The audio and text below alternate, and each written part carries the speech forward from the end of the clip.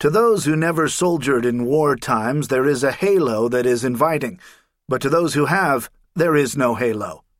It only comes with the years afterward, when all things are softened as into a dream. Captain Robert B. Houston, Rough Riders.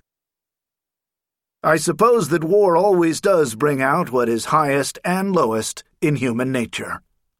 Theodore Roosevelt. Prologue. Wednesday, January 10th, 1906.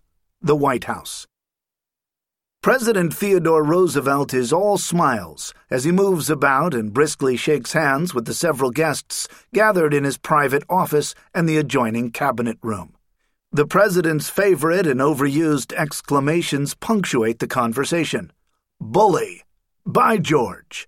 And the drawn-out, delighted. Among those present today are Secretary of War William Howard Taft, U.S. Army Chief of Staff Lieutenant General Adna R. Chaffee, and Surgeon General Presley Marion Rixey. Also in the small crowd are several Army and Navy officers, all in full dress uniform, members of the Legislative Council of the American Medical Association, and a collection of newspaper correspondents. This is a very special day, because the President has gathered these men to witness the presentation of a Medal of Honor. This is the first time a Medal of Honor ceremony has taken place in the White House, the first time since the nation's highest military honor was created during the Civil War that a President of the United States has personally presented. In all previous years, medals of honor simply came in the mail. Roosevelt believed that medal recipients deserved more. As Commander-in-Chief, he issued an order on September 20th, 1905, requiring that medals be conferred in person by the President, with formal and impressive ceremonies. Roosevelt's wish, according to a newspaper report, was to increase the value of the Medal of Honor as much as possible, and to make it as rare and as precious as the Victoria Cross. In an interesting but fitting coincidence, the man being honored this day, Captain James Robb Church, performed his acts of valor while serving as assistant surgeon under Roosevelt in the 1st United States Volunteer Cavalry, widely known as the Rough Riders.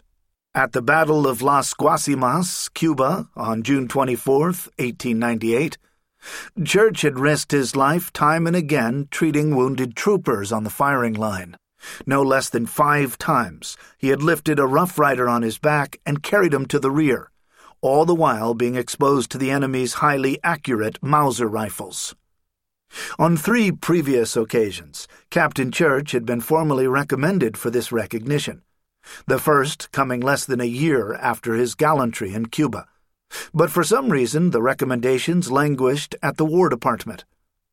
Roosevelt was even under the impression that Church had received the medal 7 years ago, until his close friend and former commander of the Rough Riders, Major General Leonard Wood, told him otherwise.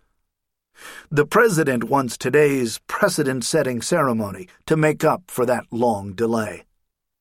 To begin, the portly Secretary Taft presents Captain Church to the President, and the room is completely silent as Taft reads from the recommendations that describe Church's heroics.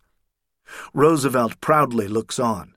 In his hand is a morocco case that holds the medal. Once Taft finishes, Roosevelt turns to Church and speaks directly to him, but for all to hear. There is no distinction which confers greater honor upon any American in military or civil life than this, the one honor coveted above all others by every man in the military service of the United States. It was my good fortune as colonel of the regiment in which you served to be an eyewitness to your gallantry and to bear testimony to it by letter to the proper authorities, stating the reasons why I deemed that you were entitled to the Medal of Honor. I wish to state, Mr. Secretary, that the letters I wrote were written before I was President. Since I was President, I have held no communication whatsoever with the military authorities on the subject.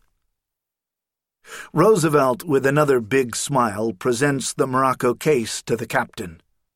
"Captain Church," he says warmly, "there could be no greater pleasure than that I now experience in handing to my old comrade and friend this Medal of Honor."